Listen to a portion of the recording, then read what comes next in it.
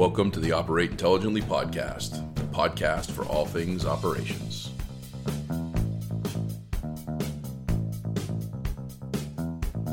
Hello, listeners. We've got Taylor First here with us from The Dude. Hey, Taylor, how are you? Hello. Thank you for having me.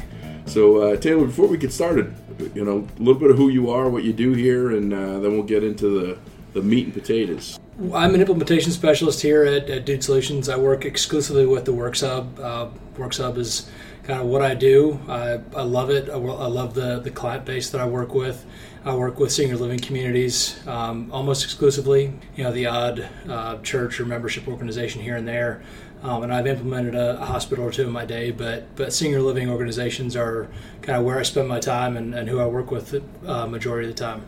Cool. And you've been here for a couple of years, so I've been here for 2 years. Worked through a lot of clients, built a lot of really great relationships. So you probably have hundreds under your belt that you've talked to, worked with. Yeah, absolutely. Been on site, got a little bit of experience. So that's great. I'm glad you could come here and talk to me a little bit about, and our listeners, about the senior living report that we just did, that we just got the results on, where we had roughly 350 or so respondents that were directors, VPs, C-level professionals, specifically in senior living. Yeah, it's really great, and it's kind of indicative of the fact that we're an industry leader in senior living. It's somewhere where we have a lot of market penetration, so getting that much feedback really provides solid data for us. Yeah, and a little more about what the operations report is. What does it contain? What do we come away with? Yeah, so it's really just kind of getting into information, some struggles, some successes, things that are going on in the market today, what people are seeing as market trends, and things that are coming down the pipe as things that need to be overcome.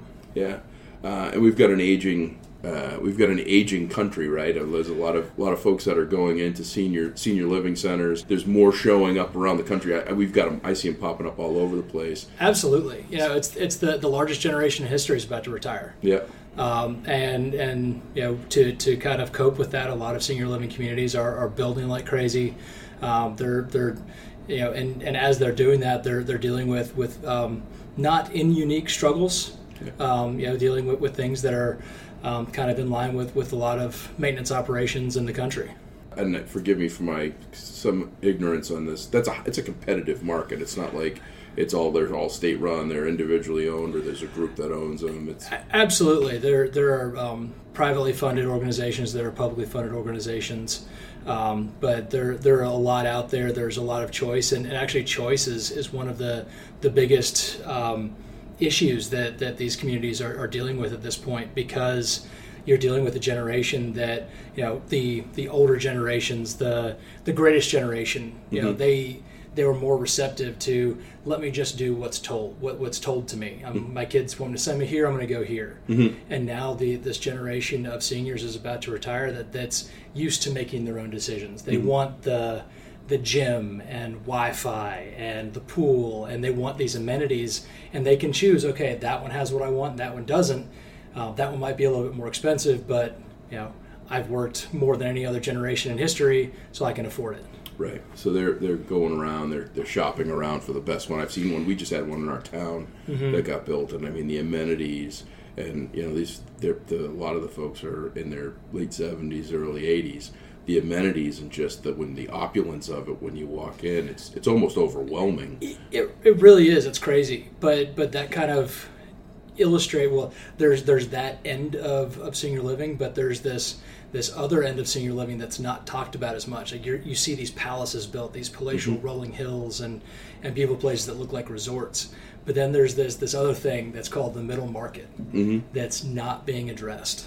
That is kind of falling through the cracks. It's the people who, don't have hundreds of thousands of dollars to put into their retirement, as a buy-in, like a country club, and don't have $7,000 a month to spend. Or it's an established, exactly. It's an established space that's been around for 20 or 30 years. That may or may not have had those resources to keep up with the changing or the evolution and growth of the market. Exactly. So those are definitely challenges being faced by the industry moving forward, is addressing the people who don't have $500,000 stowed away for the next step in their lives. Right. So, let's talk about this report.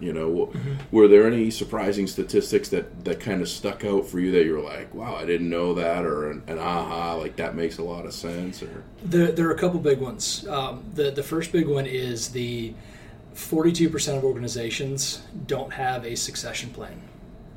What's that? Moving to the next step, moving to the next order of leadership. The next team that's going to come through.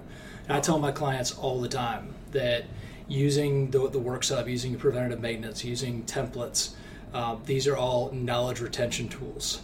And when you're building the system, you're not building it for the team you have today. Right. You're building it for the team you're going to have 6 months, 1 year, 2 years, 5 years, 10 years from now.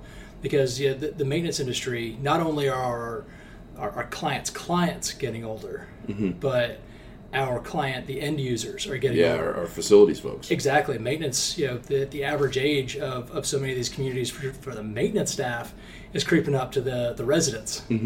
So you get these groups of 60, 65-year-olds who've been doing the job for 25 years. Right. And so that guy who's doing the job is the only guy who's ever looked at that boiler. And he knows every shimmy and every loose nut. He knows exactly what's done on a daily basis. So when he leaves, he takes all that knowledge with him. Right. And we want to get every scrap of that knowledge into the system to make sure that the next guy can step in and know what to do. So I've been in this industry for forever, over 20 years. And 20 years ago, those 60, 65-year-olds creeping up, getting ready to retire, I used to say, what do you want to leave for a legacy? And back then there was a lot of like, I don't know, where do I leave it? What do I do? Just from your own personal, experiences with talking to people, maybe from the report or maybe from your personal experience, are you seeing some of those older employees and facility directors being more embraced to, hey, I want to leave something, I want to leave a legacy, I just might not know where it is, or where do I look, or how do I find it? Yeah, and that's the great thing about the industry that I work in. I'm sure a lot of other industries are a bit the same, but you don't work at a senior living community for 25 years and not enjoy the fact that you work at a senior living community. It's a great group of folks. They care about the residents that they serve, and they all just want to leave it and make sure that it keeps running at the standard at which they want it to run. Yeah. And from the report and from your experience, did you see a lot with, that's just a staggering percentage, 42% don't have a succession plan. Yeah. We always want to have a succession. We always want to know, if this, then what. Do you see that they're overwhelmed with that? When I hear 42% don't have a succession plan, I go, wow, that's pretty overwhelming that half of the folks that responded to this have no idea what's going to happen next when somebody leaves, when I get hit by a bus, something goes on.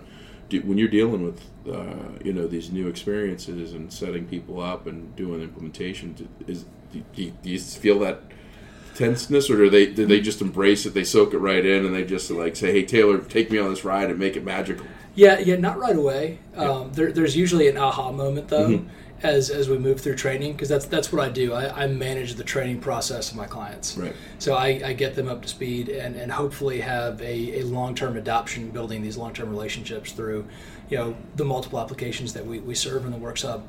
But it's usually not right away. So being scared is okay. Yeah, it's that first few weeks is drinking from a fire hose. It's learning the system, coming from half the time it's coming from spreadsheets and post-it notes, running their maintenance system, and they're learning this new thing. They're getting their mobile phones out. They're getting engaged in the day-to-day. And then when we start working on their scheduled work orders, their PMs, having that knowledge retention conversation, getting their assets into the system, starting to think about future values, replacement costs, the idea that the Works Hub can help you track things 10, 15, 20 years out, so that the $150,000 boiler that you need to replace in 15 years, that doesn't creep up on you. That's not a surprise you want to get, that we're outside the service life of this piece of equipment, we need to replace it next year. Right. That's all of a sudden that's 2 employees that you were planning on hiring next year that you don't get to hire because you need to put all that money into your boiler. Yeah.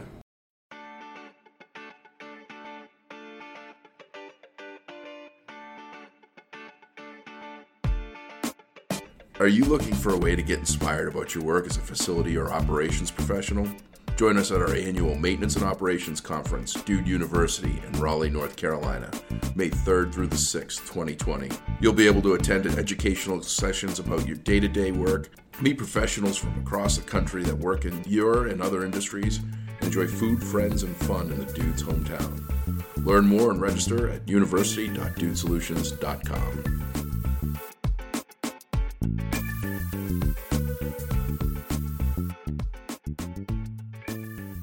So let's do this. There's roughly half of the people that responded, and probably half or close to it out there that didn't respond. Facilities, they're looking at this, right? They're looking at a whiteboard that's got nothing on it.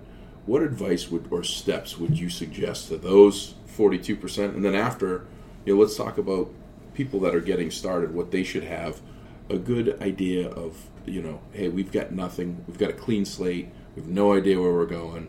What should they be looking at first? What should they be considering? Or what should they be taking from this report as, like, hey, this makes a whole lot of sense of where I should start and how I should get to start going? Yeah.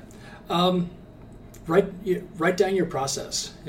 So much of what we deal with in healthcare, there's a lot of regulation. Whether it's on the hospital side, you're dealing with national regulation. On the senior living side, there are a number of different entities that get involved in regulation, but the regulations tend to refer back to the processes that you have written down. So go look at your processes, because you have to have them written. That's just part of doing business in this industry. Go look at your processes, and then go look at what you're doing.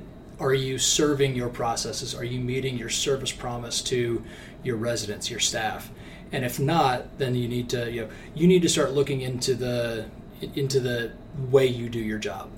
I talked to I have to give her a shout out, Amy Brom. She's one of our absolute rock stars on the Works Hub.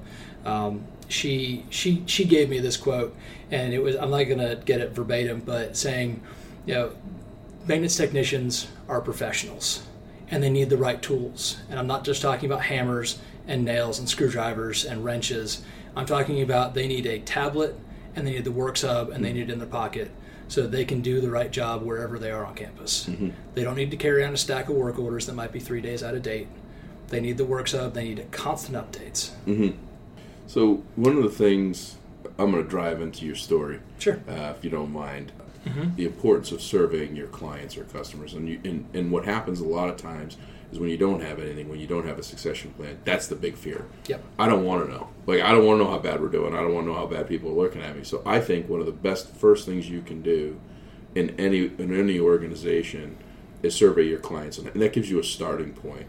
You had an experience. Was it based on a survey, right? Yeah, it was based on a survey. The client I just started talking to today said that the reason that they started using the Works Hub, the reason they purchased the Works Hub, was due to the results of a resident survey saying that too many things were falling through the cracks, too much was moving too slowly, and there was no transparency back to the residents. And they were doing everything on paper. They were not responding. They were, their techs were turning in their work orders maybe once a week, so there was no, real-time update, and realizing that the Works Hub was a solution that solved those needs and kind of closes the loop and allows residents to see what's going on. You get a real-time accounting of, when things are completed. Right. You might not know. You might think you're doing a good job, but without that data, without that spreadsheet of information, without a report like this to see what other people are doing. This is another piece.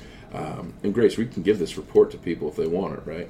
So we've got a 36-page that's got the respondents, the 350 or so respondents, information, quotes, statistics. If you want it, we'll put a link on the podcast episode. Hopefully it's a good resource for you to start to evaluate your next steps, which that brings us to the next step.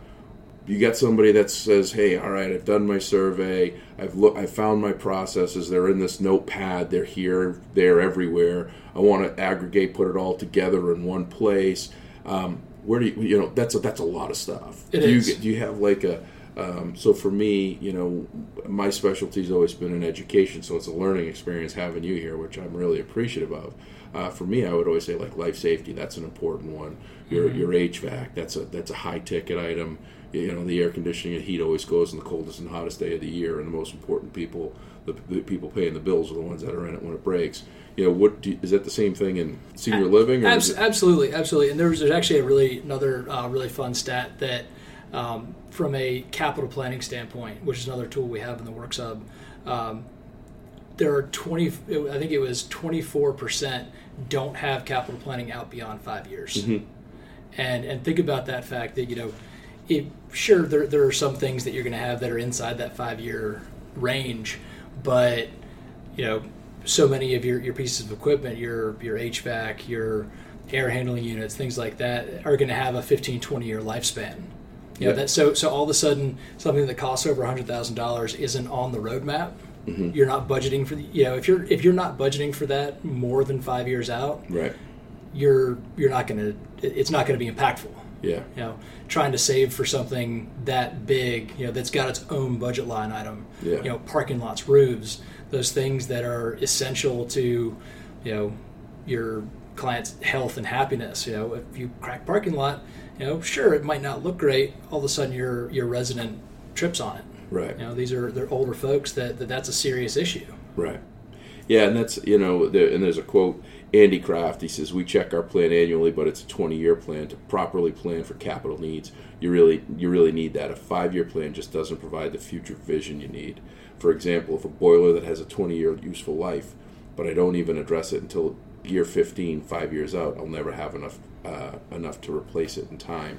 We call that. I used to call that the threat radar. What's on my threat radar, and some of these high-ticket items.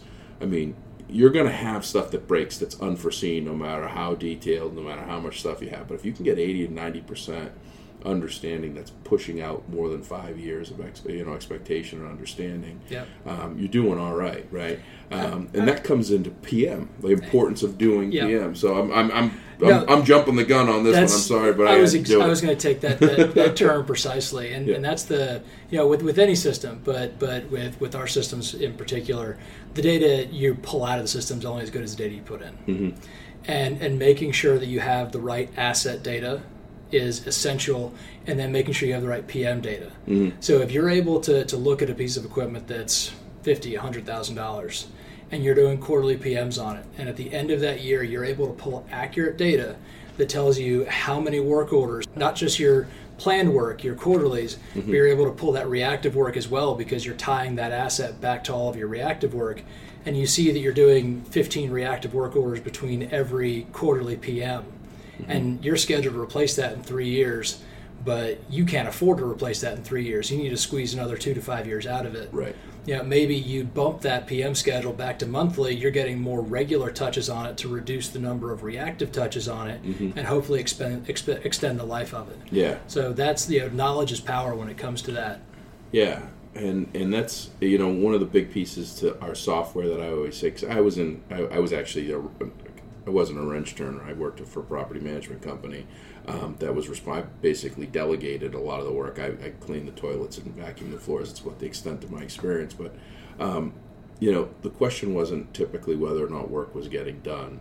It was capturing that work and being able to say that it's getting done. So one of the big things is that asset data that you're talking about. Mm-hmm. How do you suggest people that look at this report and see some of these numbers where it doesn't seem like they have a lot going on, which they probably do? What do you suggest to them about getting that asset data? What are the ways to do it? How should they do it? What's the kind of the best way for different types of folks that someone that's got the money, someone that doesn't have the money? Yeah, the best way at the end of the day is using our professional services to get that data in the system. As I said, the data that you're able to pull out is only as good as the data you put in. Mm-hmm. And if you use our professional services, we know that that's going to be the right data. You're going to have the right information. It's going to be clean. It's not going to make your eyes cross trying to look at it. Mm-hmm. But if you don't have the budget this year, work with an implementer, work with our team. Make sure you get consistent data. clear, concise, and consistent. That's my tagline when I talk about data. Make sure that you're getting proper naming conventions. You're getting things in the right way. You're managing your data. You're retiring the stuff that you're not using anymore. You're putting the new data in, and you're attaching those assets to work orders on a regular basis. So, a couple last pieces here. One of the things I'm curious, just retention. You think that doing all this stuff, if you start to implement, if you take this report and you go, hey, I got to get a plan together, I got to improve my plan. Do you see, and do you experience, or do you talk to clients that say, you know what, my retention is up, or I've got people that are sticking around, that they're happier in their work environment? Are you seeing that? Because I saw a couple things that would indicate to me that's a better work environment is a better chance of someone sticking around. That's definitely it. I mean, I talk to younger guys, and even guys that aren't younger, who are averse to technology, and you get that by, and you say, trust me, use it for a month. Guys who say, I don't like technology, I don't like Big Brother knowing how much time I'm spending or how many work orders I'm doing. But after a month, you get them saying, wow, I feel empowered, because I know the boss knows exactly how many work orders I'm doing and exactly how much time I'm spending doing it. Yeah. So kind of empowering the staff, and then you get that clean data, and if everyone starts tracking every work order they do, then maybe next year we're able to hire a specialist. We're able to hire someone on staff to reduce the amount of work that everyone's doing, because we've actually shown how much work we do. Yeah. Well, before we get you back out on the floor and taking care of our incredible clients, you see any other trends with the future operations? You see anything that's exciting, or anything that came in this report that you go, yeah, this is kind of the future, or this is what we're seeing people start to do more of? Technology is exciting. I mean, that's the future of the industry. I mean, you think about the fact, yes, that we're talking about senior living, and people don't usually think about technology associated with that, but the most technologically, not just the largest, but the most technologically savvy and needy generation. These are, it's not my generation that grew up with a smartphone, but it's people who have over the last 10 years developed a dependence on smartphones, who carry around, iPhone 12s or whatever we're on these days. And they want to be able to, we have Alexas being standard in senior living residences. Right. So it's being able to cope with the new wave. Yeah, no, I think I think you hit spot on. I was actually going to do a post today on LinkedIn that was going to be a joke from something that I saw. I'm thinking about trading my iPhone 11X in for a flip phone, and because it was only 15 years ago we were using something called Nextel with Direct Connect for communication. I miss my construction phone. Didn't have any of this stuff, right? So I think you're spot on. I think the technology is going to get exciting. It's only going to get smarter, more intuitive. It's only going to help us with a challenge. And why I brought that retention is that we're in a very challenging time. Skilled labor is hard to find. So the most important thing is to retain the skilled labor that you have for as long as you can. Well, and to tie back kind of everything that we just talked about, you've got an aging workforce who's getting closer to their golfing and fishing days. Yeah. And you've got this younger workforce. Those kids aren't going to want to walk around with a stack of work orders on a clipboard. You get to hand them a smartphone and say, track your work orders on here. That's more engaging to them. It's something easier to swallow. Throw it in your pocket, instead of 200 work orders.